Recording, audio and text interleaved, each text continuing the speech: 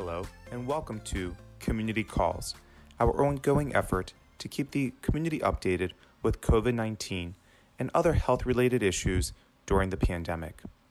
I am Dr. Panagis Galiatsatos, an assistant professor at the Johns Hopkins School of Medicine and a physician in pulmonary and critical care. Thank you for joining us.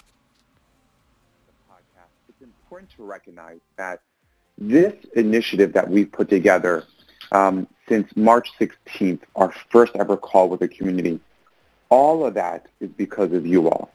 The fact that we continue to get a consistent amount of great leaders from the community, great individuals from the community joining us every Friday for these calls, thirsty for insight into COVID, what information can we take on and take it back to our community is powerful. So Kimberly and I, we are just beside ourselves. Like it is such a testimony to how much you all want to be able to take this science, take this information, and translate it back into your community to promote health and prevent disease and reaffirm what we've been saying, that you are the front line. Your doctors and nurses are your last line of defense. But in addition to you, it's individuals like Dr. Sherita Golden, who is one of our returning guests, who has made this now podcast and this call just amazing. Right, having leaders come in to talk about the science, but also difficult conversations, right? Like today we'll touch on health equity, health disparities, and especially around the context of the vaccine. Having trusted leaders, trusted experts come onto this call to disseminate this information is always important. And so, however this community call continues to progress and get out there into the community, it is you all. You all deserve all the praise. Kimberly and I and our jokes are here just to make sure that we can continue helping you. So thank you so much. Great news, Kimberly. Thank you. What a way to kick off the Friday before the weekend. So thank you. With that said, I'm going to go over the numbers, right, keeping us grounded in this conversation about the pandemic. And then I'm going to go over the Johnson & Johnson data that was just released today. So this data by Johnson & Johnson we'll dive into. Actually, let me go to the numbers first, and then we'll come back to the vaccine of information that was just released. So where are we with COVID-19 globally? Throughout the world, we have 102,160,181 cases. Mortality is at 2,203,519. Giving us a mortality rate of 2.2% globally. Here in the United States, we have 26,343,099 cases with a mortality of 443,837. I apologize about the comma. 443,837. Giving us a mortality rate of 1.7%. And here in the state of Maryland, 350,629 cases with a mortality of 6,900, giving us a mortality rate of 2%. These numbers should continue reminding us that while we have a potential tool to help end this pandemic, being the vaccine, we have a ways to go to get it, right? Not only of distribution, resources, and so forth. We have not vaccinated everyone. We still need to continue rolling it out. And I say this because we can't lose sight of the interventions that we know work to stop spreading this virus, from physical distancing to face mask to hand hygiene. Do not stop those hygienic interventions. We have seen other countries throughout the world who are able to put those to use to end their own issues with SARS-CoV-2. I was just watching a tennis match in Australia, crowds galore in there because, again, their cases have fallen. These hygienic interventions will save lives. So please don't continue emphasizing them in your community. Now, this morning, Kimberly was one of the first. She sends me a text message and she goes, I just heard Johnson & Johnson released their vaccine data. And sure enough, we want to make sure our listeners are up to date with what this data means and what it says for us moving forward. So I went to the NIH's website. A good summary is there. Keep in mind, Moderna and Pfizer did a very similar thing. They released preliminary data into their last part of the research trial before then submitting it to the FDA for emergency approval. So more thorough information about this vaccine from Johnson & Johnson will likely come out in the next week or two as they submit to the FDA. Moderna and Pfizer's was about 50-some pages long. I'm assuming Johnson & Johnson's will be as long. But for right now, let me give you the brief insight that they released that the NIH and other media outlets, of course, but NIH, being a great trusted resource, this is what they've summarized based on their reports. So Johnson & Johnson, practicality. It is a single injection, yes, which right off the bat seems a little bit more practical for the general population as compared to Moderna and Pfizer, which are two vaccines, two doses. Also, this can be stored in refrigerators for months, which again adds a little bit more practicality. Pfizer needs very cold temperatures, right? Refrigerators that are specially made for them. Moderna, a little bit less cold, but still in very freezing temperatures. Johnson & Johnson seems to be a little bit more practical. So especially for those clinics in rural areas that can't afford or can't get those refrigerations, those freezers in time, Johnson & Johnson might be a little bit more practical. The technology here is a little bit different from Moderna and Pfizer. Moderna and Pfizer, remember, gives us genetic material to make our cells make the protein, the spike protein of the virus, right? Johnson & Johnson does it a little bit different.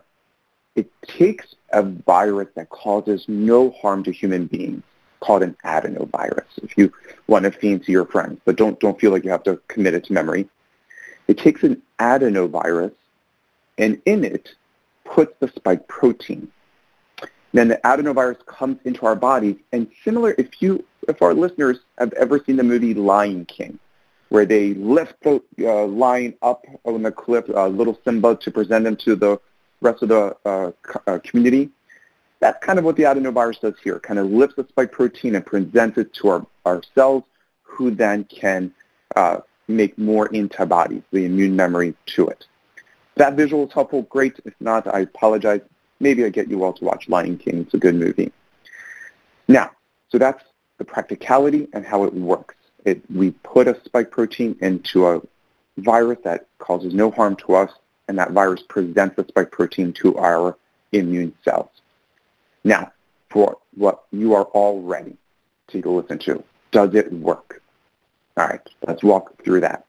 First, you should know that this trial recruited 44,325 adults, 18 and older, into the trial. Moderna and Pfizer, same thing. They recruited somewhere between 40 and 50,000. So just as much adults recruited as Pfizer and Moderna. Where were they recruited from? 44% who are enrolled here in the United States. Now, ethnic and racial breakdowns have not been given yet, so when that comes out, we'll let you know. As you remember, Dr. Bumpus, who was on a few weeks ago, praised Pfizer and Moderna for recruiting about 10% African Americans and 25% Hispanic Latinos for both Pfizer and Moderna. So when the racial breakdown and ethnic breakdown comes out, we'll let you know. However, so 44% came from the U.S., 41% came from Central and South America, and then the remaining 15% came from South Africa. Now, with that said, how did it do? So good news, and just it's a perspective to some extent. So they found that their vaccine was 66% effective in preventing moderate to severe COVID-19 at 28 days after getting the vaccine shot. And you may say to yourself, wasn't Pfizer and Moderna like 94, 95%? They were. So 66% isn't the knockout that we saw with Moderna and Pfizer, but it is still a good tool to have. The other thing that I will say is they found it to be 85% effective in preventing severe, critical, life-threatening COVID-19. And remember, that's what the vaccines are trying to do. They're trying to prevent severe disease, life-threatening disease. So it might not be the knockout punch that we want that Moderna and Pfizer gave us with their 94, 95% efficacy. However, it's a good tool to have in a time like this. I will also say, well, what's great about this study is two more things. One, the fact that it occurred in South Africa means it took into context a little bit of the South African variant that we are seeing. And what these researchers found was that across the geographic region, this vaccine was 72% effective in the U.S. for preventing moderate to severe COVID, mainly because the U.S. was dealing more with the older versions of SARS-CoV-2. But in South Africa, it was about 57%. It didn't seem to be as effective against the new strain of the South African variant of SARS-CoV-2. So more to come, more to come. The last part, they also showed that it wasn't as effective in patients living with HIV, and a majority of them came from South Africa. Now, keep in mind, when they release more data, I'll go through it thoroughly and make sure we can have a little bit more answers to those numbers that I just gave you. So if you're going to ask me more numbers about Johnson & Johnson, I'm giving you as much as we have at this moment. So more to come. I promise you, you all will be some of the first to hear about it. But good news nonetheless, we have a new tool available, hopefully in the next few weeks. Not as good as a knockout punch as Pfizer and Moderna, but still as an important tool moving forward. So with that said, I'm going to leave plenty of time for our amazing guest today, Dr. Sherita Golden. I'm going to let Kimberly introduce her, but I've got to tell you all, Dr. Golden is, if you ever think of what type of doctor you hope every doctor is like, every doctor models themselves after, for me, the answer is always going to be Dr. Sherita Golden. So you all, our listeners, are in for a treat for our guest today. Kimberly, I turn it over to you for introductions. I don't think I can beat that introduction, but just officially to reintroduce Dr. Sherita Golden. She is the Professor of Medicine and Vice President and Chief Diversity Officer here at Johns Hopkins Medicine. So welcome, Dr. Golden, and thank you for joining us again. My pleasure. So before we begin, would you mind briefly introducing yourself to our audience? A little bit more detail into what I said. Sure. So I'm Dr. Sherita Golden. I currently serve as Vice President and Chief Diversity Officer for Johns Hopkins Medicine. So I oversee our workforce diversity and inclusion efforts for our School of Medicine and our health system, and also all of our health equity operations for the health system, which have been quite a few, as you can imagine, during the COVID pandemic. And also engage with our Government and Community Affairs Office in helping to support advocacy for the needs of our community in Baltimore City, as well as the state of Maryland as they relate to our health. And I am the proud mother of a 21-year-old son, Andrew Golden, who is a senior studying journalism and African American studies at Northwestern University, and my husband, Dr. Christopher Golden, is a neonatologist on the pediatrics faculty at Hopkins. So that's my personal introduction. No, we love that. Dr. Golden, yeah, last week we had Dr. Jackie Jennings on, and she, too, to our listeners, revealed, her own personal backgrounds as well, being a daughter of a Chilean mother and so forth. And what I love is you're continuing that without being prompted to, making this personal, because these community leaders listening to this call, they've all become family. So thank you for that. Thank you for making sure you recognize you're part of this family with us. So thank you for that. And I imagine Andrew's probably blushing somewhere at this moment. If he's awake, he is. So Dr. Golden, we have you here. And the first question I want to pose to you is, science, great, we have this vaccine. And then the next conversation is, all right, we have to tell the community about it and so forth. But for much of the community here in Baltimore and elsewhere, it's not just knowing the science, right? For them, it is, at the same time, they're struggling with trust, right? From their standpoint, here it is again, medicine coming up with something, are they feeling like they're being researched on again? Or as some people have put it, are we being guinea pigs again? Dr. Golden, can you touch on that, where explaining the science isn't just enough. There are communities that are struggling with trust. Can you discuss kind of that context of what that means for some of our communities? Yes, so it's such an important aspect of things because, we can understand the science, but then we've actually got to deal with people's hearts and spirits as they begin to think about this. And, I think one of the important things is to acknowledge that this is a concern and it's justifiable. So, one of the things that, I hear a lot of people say is that, and you all can't see me, I'm an African-American woman, but one of the things that people will say is, well, it's just that minoritized communities don't trust the medical system. And if you think about even that phrasing, it puts the burden on the community when in fact it's that the healthcare system has violated their trust in the past. And so therefore it's incumbent upon us then to restore that trust. And so I think the first thing to say is to acknowledge it and say you're right that the Tuskegee syphilis experiment was terrible. So it's not that those men in the Tuskegee syphilis experiment were injected with syphilis, but it's that they already had naturally acquired syphilis, but they were not given treatment with penicillin, which would have cured them from syphilis. So therefore, they suffered the consequences. Others in their family suffered.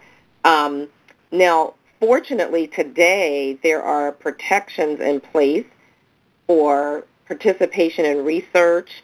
There's the whole informed consent process, so nothing can be done to any of us in a research setting or a clinical care setting without our permission.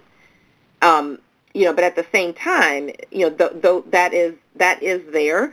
So it is important, for us to acknowledge that is there. But I also want to I think I'll share this by sharing my own personal journey to making my decision about the vaccine.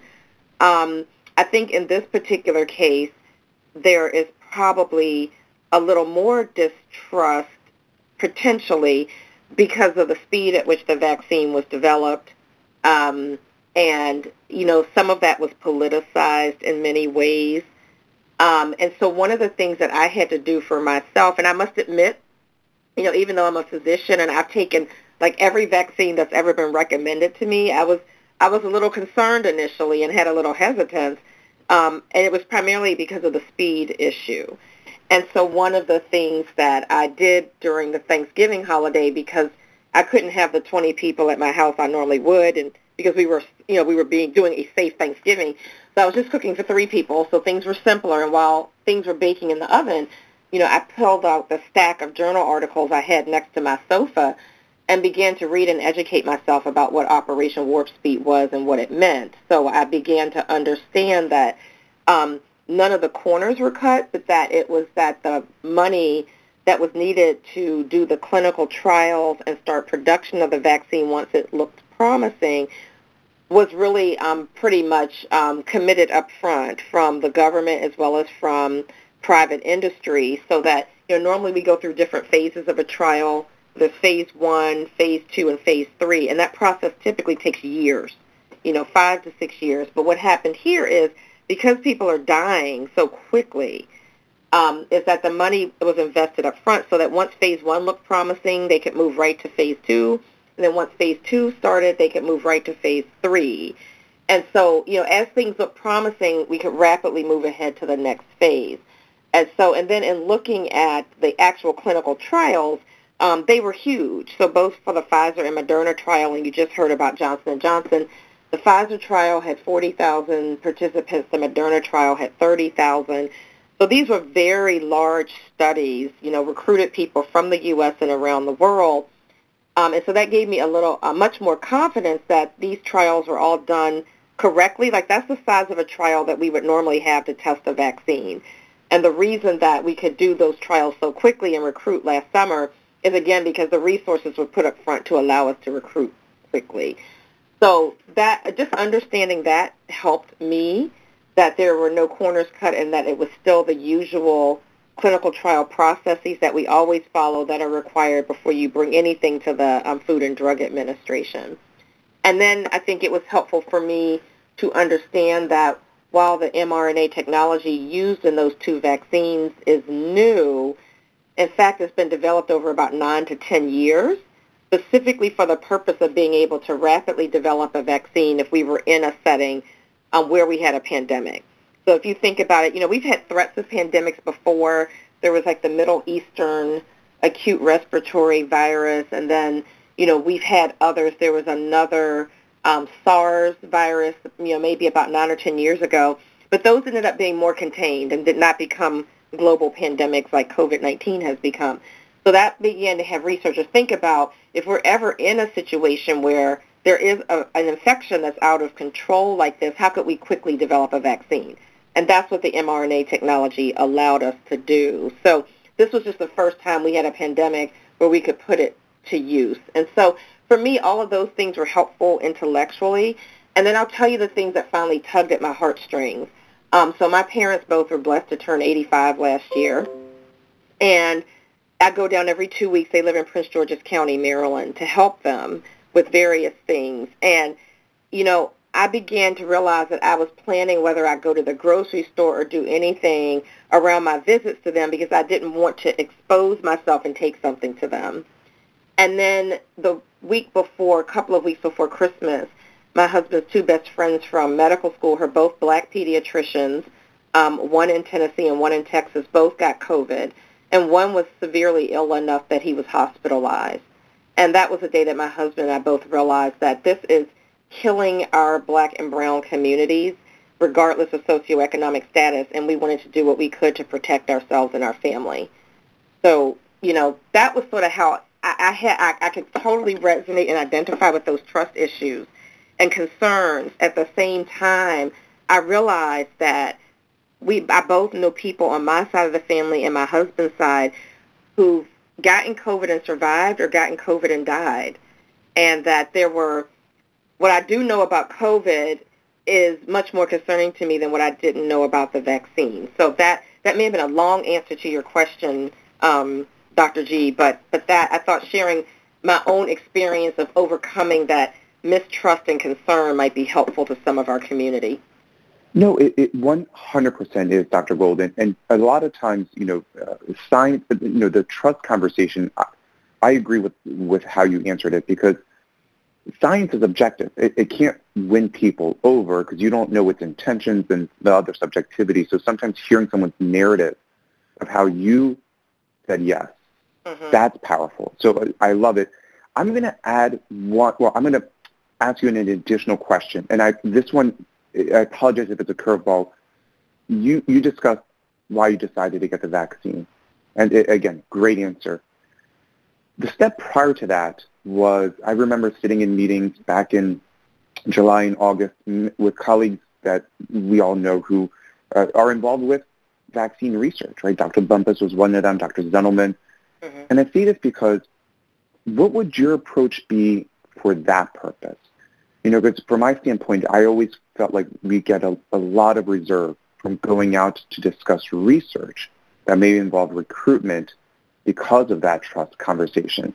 But at the same time, we don't want to say, all right, well, if they're not going to trust us, we're not going to go out. No, we want to be able to at least get that messaging out. Even if they turn us down, at least they were given the opportunity. So from the research standpoint, I see this because we might be in other pandemics in the future. I hope not. Right. How would you talk to the community about research, enrollment? What would you say?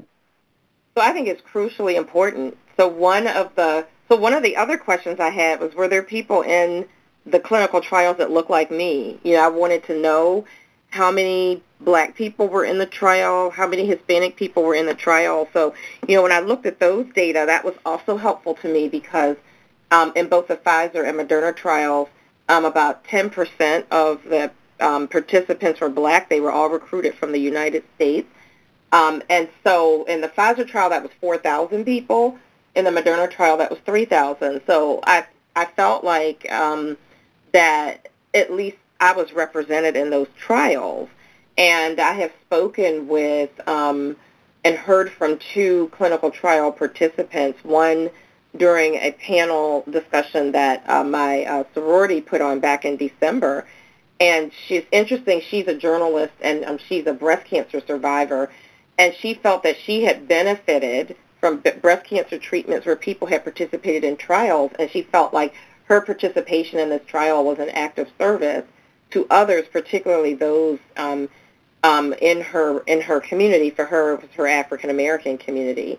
And Dr. Freeman Herbowski, who's the president of University of Maryland, Baltimore County, similarly participated in the trials, as an act of service, because we need to make sure that these vaccines work for our community, and we need to make sure that our voices are heard as the research and the science is being designed. So I think that's critically important. No, great points, Dr. Golden, great points. And this is one of the reasons why, when we emphasize science, it's got to be matched with community engagement, community perspectives. We can't undo the past, but we certainly can write a new set of chapters for the future. And voices like yours and leadership like yours are incredibly meaningful in a time like this and in times for the future. But Dr. Golden, I imagine you are ready for a non-pandemic world at some point in time. So more to come. My last question when I pose, and I'm saying this because we're getting a good deal of questions coming in from the community, some that I know we just may not be able to answer, just because of so much going on in the sense of they're probably questions more for the future. But my last question at the moment is, so we got the vaccines, right? Science has gotten us there. We're doing our best with rollout. And I know a lot of this is not in your hands, but for community members who probably, the inability for them to get to them, to access the vaccines, may come across as a slight to them. Mm-hmm. Any words you can say for this moment in time where we're struggling to get vaccines to everyone? And again, I know a lot of it is out of your hands, Dr. Golden, but at the same time, we just got their trust. They said they'll take the vaccine, and now they're seeing it's hard for me to get access to it, and we don't want to have that mitigate the trust buildup that you just had. Yes. Anything that you can say to our community members for this moment? So what I would suggest is, like in some of your churches and community organizations, if you, because right now, in the state of Maryland, the focus is on those 65 and older. And so, many of them may have challenges with the technology. So like I signed, I have to sign my parents up for things like this, for example. So I think that, sort of developing a process whereby, some individuals who are comfortable with technology can support and assist with signing up those who aren't as comfortable. Also for our elder individuals who aren't driving, setting up sort of, carpool service to take people to get their appointments. But I think one of the things that we've been doing at Johns Hopkins Medicine, and I've been doing personally, is, is we have to really advocate to the state to make accessibility a priority and allow people to be able to get the vaccine, even through some means that aren't as electronic, or being able to, for example, go to the pharmacy and get your shot, just like we do for the flu shot, and then have somebody be able to record your information that way. And I think that as we nationally have a larger availability of the vaccine, then we'll be in a position to do that more. One of the challenges currently is just we still have limited supply, but I know the current administration is in the process of purchasing more doses. And so as more doses are purchased, then we'll be able to think about more unique ways to disseminate. And I believe that we're going to have to, just like we did with COVID-19 testing, we're going to have to go to the community with the vaccine and figure out how to do that. So, as you were alluding to, Dr. G, earlier, for some of the vaccines that don't require the deep freeze and those things, those may be easier to distribute in a mobile way. But my understanding is you can also ride around with deep refrigerators if needed to get this done. So we're going to have to be much more creative, just like we had to do with COVID testing. I think we're going to have to use those same strategies. No, I agree, Dr. Golden, and not to share this in a way to make us at all jealous. So my mother's Greek. She came from Greece. She was an immigrant, but she goes back to Greece to kind of spend her golden years during the summer. And she goes to a kind of a retirement community there, and her friends let her know that the way the retirement community, was about close to 10,000 people living there, are getting vaccines, is that everyone's driving up to their house and giving it to the elders there. The average age of that community is 82, right? Wow. So older Greek populations, and my heart's like, what? We could do that here in the U.S., drive up and give the vaccine. So, right. And actually, so we do have some partnerships. Johns Hopkins Medicine has some partnerships that, our ability as a health system to vaccinate is, is clearly linked to the supply that we get from the state. But we do have a plan to, do vaccinations in some of our senior housing complexes for the reasons that you just mentioned. So using our GO teams to go, if you will, to those because people have, to remove the transportation barrier and other barriers. So those are things that we are organizing as an organization. Of course.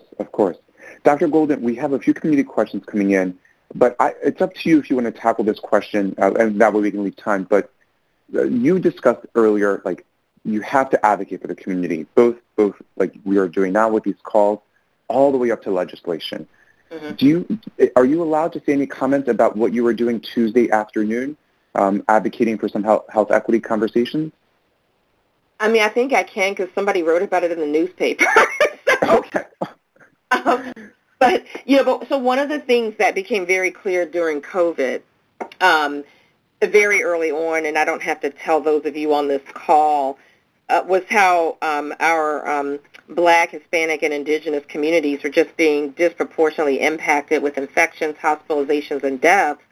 And a lot of those, the reasons, though, were sort of things that existed before COVID that many of us who work in the community know about. So the housing insecurity, the lack of access to healthy food, lack of places to exercise and have safe physical activity, as well as the biases that exist in the healthcare system that we talked about. So our Government and Community Affairs Office and my office have been collaborating with some of our Maryland state legislators who are very passionate around the issues of health inequities. And so Speaker Jones has declared racism as a public health crisis, and really has released a sort of a anti-racism agenda and a series of legislation.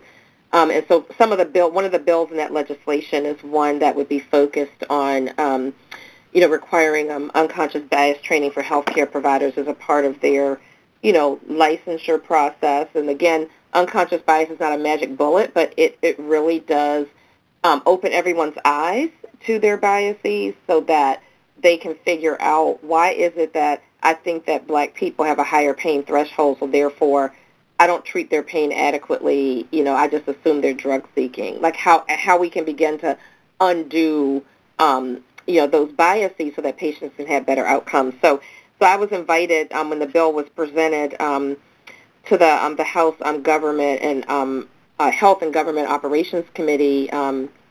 Delegate Jocelyn Pena-Malnick is the leader of that bill, and so I was fortunate to be able to give testimony to support that bill, and the Maryland Hospital Association and MedChi also testified in support of that bill. So, we are really trying to use our voice to begin to really directly address the issues that are really at the root of some of the inequities that we see. Thank you so much, Dr. Golden. And I did see the article written, so that's why I thought, like, it must be okay for you to make a comment, but thank you so much. I mean, you from your personal story that you shared in the beginning to even telling us about Andrew to all the way to your advocacy. Listeners, Dr. Golden is a champion, one that we need more of. And Dr. Golden probably agrees. She wishes she had multiple clones of herself to tackle so many things that are put forward for her. But thank you for always being our advocate, Dr. Golden. Sure. We have a few community questions. Kimberly, do you want to begin tackling them with us? Absolutely. Thank you. So some of them may or may not be able to address, but we'll see what we can do. The first one, are reactions or or more specifically, adverse reactions more prevalent to Pfizer or the Moderna vaccinations, or about the same? Yes, so they're about the same. Is my understanding, and Dr. G can chime in, but they're similar reactions. So the soreness at the arm at the injection site. I got my first shot. I had soreness for a couple of days. For me, it was similar to what I get after I get the flu shot. And then typically more so with the second dose than the first, you may have fatigue, fever, chills, muscle aches, and that goes away after a couple of days. That's a sign that your body is generating the immune response, so that's a bit of a good thing. So, after I got my first shot, I was tired the next day and had a mild headache, and then after that it was gone. But it's the same side effects and very similar prevalence. Yeah, and I would agree with Dr. Golden. You will, especially the second shot, I felt fatigued. My wife actually felt chills for overnight. So it's to my listeners, to our listeners, what we try to say is it's kind of like after you leave the gym, you really feel like, hey, your body's gone through a lot. The same notion here with the vaccine. You'll have an impact, but it's rather comparable between Pfizer and Moderna. Kimberly, you're also welcome to weigh in as well if you want. Not putting you out there, but you did get vaccinated too. If you want to share a little bit of what you went through. Yeah, absolutely. So I've had the first shot of the Moderna, and again, as Dr. Golden said, usually when I get the flu shot, I usually get some flu-like symptoms temporarily. Same thing with this, with the arm soreness. Felt some chills, some aches. But about 5 or 6 hours later, I was, as I mentioned last week, I was on my stationary bike, so I was good to go. But I am prepared for my next shot in 2 weeks for maybe a little bit more side effects, as I do with the flu shot. But looking forward to it. So the next question. Do you have, and these are getting a little bit more difficult, but do you have insight as to what is causing the disparity between the percentage of shots the state has distributed to county health departments and hospitals versus the percentage of doses administered? And let me know if you need me to repeat that. Yeah, no, I think I understand the question. Can't answer it fully from the sort of the Department of Health standpoint because, we as a health system have gotten an allocation from the state, and then the county health departments get an allocation as well. And so I'm not quite certain what the reason is. I think part of it is figuring out, again, how to make sure that you're getting those doses to the right communities. So, I know for us at Johns Hopkins Medicine, we're trying to make sure that we have doses available for, our most marginalized communities. So, we want to set aside a certain number of doses for, our clinics that we know are taking care of people that have difficulty who would have difficulty accessing the vaccine through other means. But that's a small number. That's a small number relative to the whole number that we will set aside. I just can't speak completely to what what the reason is for the discrepancy that we're seeing between the state and what the state has given and what the health departments are administering. Thank you. The next one, again, might be a little bit difficult to answer, but what steps do the county health departments, hospitals, and the state need to take to improve the organization and efficiency of the administration process to get, quote-unquote, shots in the arms, as Governor Hopkins says, more quickly? And again, let me know if you need me to repeat that. No, again, it's a good question, and so this is just my opinion. So the other Dr. G's opinion, if you will, since I'm a Dr. G as well, Dr. Golden. But I think it's really important to make sure that there is the person power to be able to, because, for example, if all of our sign up and everything is electronic, but you've got people that are in the digital divide or are unable to access, and that means you need like personnel to help them sign up and make appointments. And so, we need to be able to have the resources to make those things happen. And again, also really thinking about how to support, mobile vaccination sites that will actually go into the community, where people already exist. And so that is a different operation, than having everybody sign up and either go to a health department declared site or to a pharmacy. So I think it's going to be a matter of sort of having 2 or 3 different parallel operational processes in the state to get the vaccine to people. And I think that they are still working through that. And also I think, having more clarity about, how much the state is actually getting from the federal government, sort of getting that whole workflow so each week what's going to happen. So, we've been in a transition federally, so hopefully those things will become a much more seamless in the next few weeks. And that I wasn't even thinking of that. You're right. We have 2 Dr. G's, so I'll say Dr. PG and Dr. SG. So. Love it. Though I think, Dr. Golden, your last name might be a little bit harder than mine to say. I can say yours, so Galliot Santos. I've been practicing. Perfect. And this question, I think, should be a little bit easier to answer is, will Johns Hopkins notify its patients through MyChart about vaccine appointments, or should patients send messages through MyChart requesting appointments? So excellent question.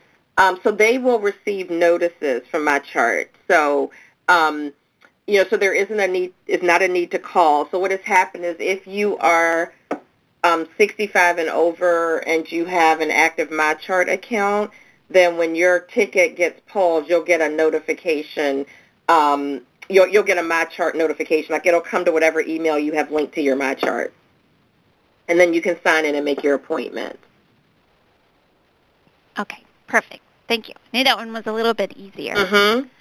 So we do have a couple minutes left, and I was wondering, Dr. Golden, I was on a call last week where they shared some information from different studies about some misinformation that's been going around social media and focus groups. I was wondering if I could just get your thoughts on 2 of them, if you wouldn't mind sharing with the group. Is that okay? Sure, that's fine. So the first one is about this myth about there's a live virus in the vaccine that you're actually getting injected with the COVID. Yeah. So there's not a live virus, and quite honestly, that made me much more comfortable taking the vaccine knowing that it wasn't a live virus. Some of our vaccines have, live virus or what they call attenuated. So this one does not. What this vaccine does is that it basically is, what's in the injection is the mRNA that allows our own body to make the spike protein. So, the coronavirus, corona stands for crown. So all the pictures you've seen of coronavirus have these little spiky things sticking up on it. And so what happens is that when that mRNA enters our cell, it makes a little bit of that spike protein, and our body says, wait a minute, that spike protein is not a part of Sherita's cells. That's something foreign, and so it triggers your body to make an immune response to that spike protein. The mRNA that made the spike protein degrades. It goes away. It doesn't incorporate into your DNA or stay in your cells.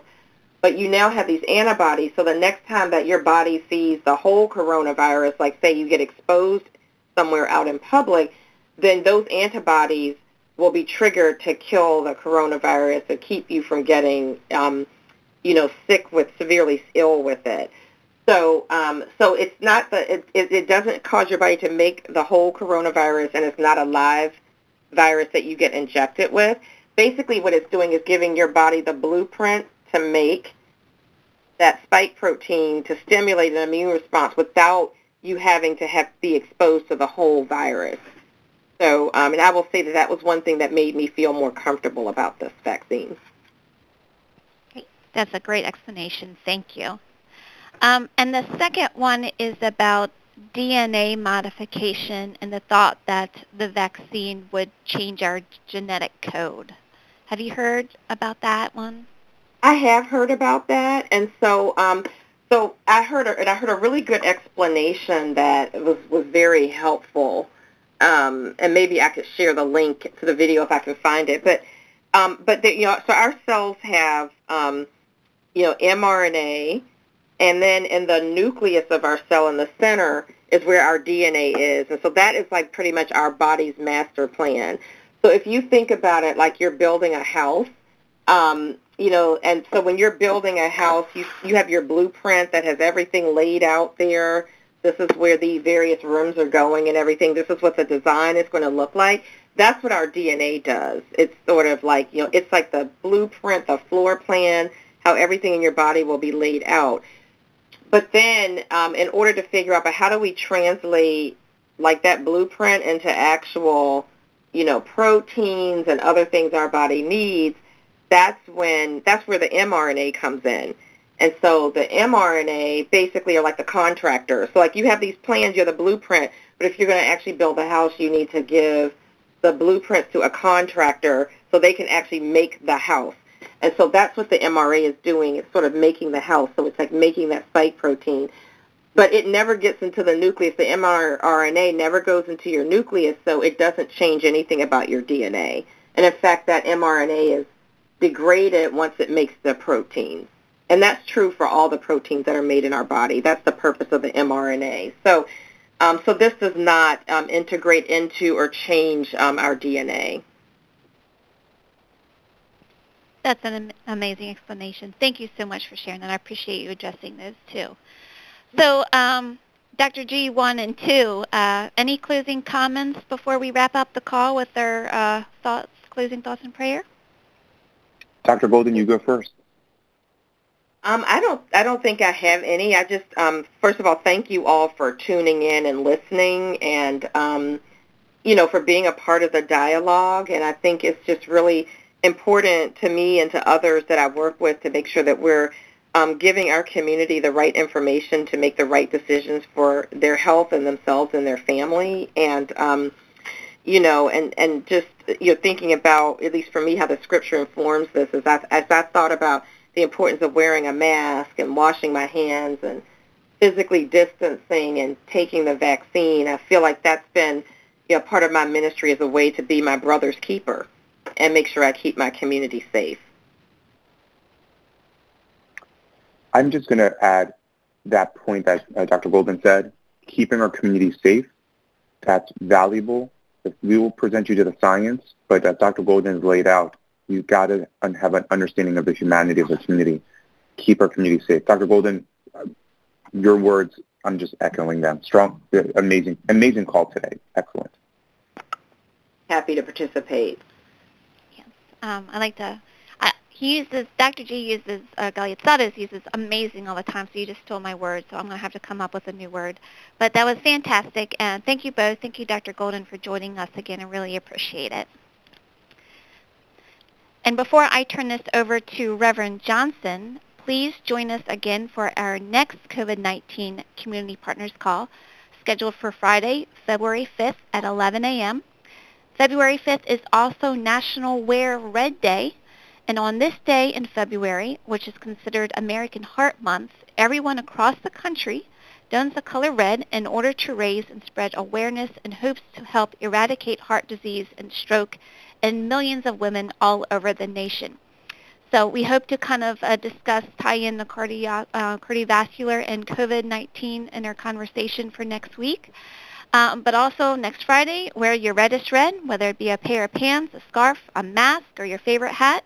Paint the city red, but safely, of course. So now for those who would like to stay on the call, Reverend Johnson will offer our closing thoughts and a prayer. Thank you so much, Kimberly, and good morning to everyone. And thank you, Dr. Golden and Dr. G, for your informational and inspiring words. And thank you all for staying on the line, those of you who chose to, for this short period of meditation and prayer. So I share these thoughts with you. During my undergraduate college days at the University of Virginia, I was privileged to have the experience of spending a summer in Muncie, Indiana, as a research assistant to a professor who was doing a social and cultural history study. One weekend, I decided to take a train to visit a friend who lived in Chicago.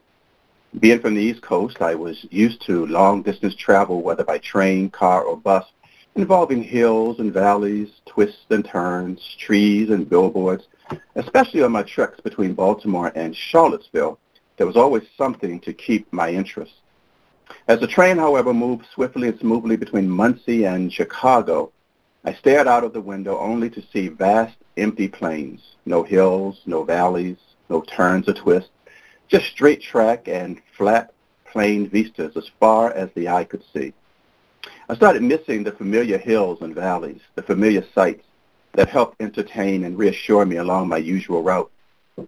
In actuality, however, what was happening is that I was missing the opportunity for a new experience, new sights, and new insight as I was forced to view and experience the world from a different perspective. I had become so engrossed in longing for the familiar and therefore so anxious to reach my final destination that I was missing the journey. The COVID-19 pandemic has been a similar experience for many of us. It has caused us to miss our normal perspectives and experiences, those things that were familiar and comfortable and reassuring. It has forced us, even against our will, to view life and the world through a different lens and from a new or different perspective. What a tragedy it will be if when this portion of our journey is over, we would be the same as we were when it began, having missed the opportunity for a deeper introspection, the opportunity for new insights, the opportunity for new understanding, the experience of really knowing our families and helping our neighbors and appreciating our nation and understanding just how intertwined we are as a global community. Different shades, skin tones, genders, languages, and cultures, but one blood, all susceptible to the same natural calamities, needing each other to survive. My prayer is that we not be so blinded by our anxiousness to return to our norm that we miss seeing and experiencing facets of this journey that can carry us forward to a brighter future. And so I pray, gracious God, who, when we allow, maps our life's journey and helps us to navigate our way, help us, we pray, to take time to utilize all of our senses to experience and learn from the varied ways you lead us on this journey of life, so that we might not only become richer for the journey, but that we might also enrich others along the way. Thank you, O God. In your loving name we pray. Amen. Thank you, Reverend Johnson, and thank you, everyone, for joining us today. Have a great and safe weekend. Thank you. Bye-bye. This podcast is made possible by the Johns Hopkins Bayview Healthy Community Partnership, its Department of Spiritual Care and Chaplaincy, Johns Hopkins School of Medicine's Medicine for the Greater Good, and the Johns Hopkins Institute for Clinical and Translational Research.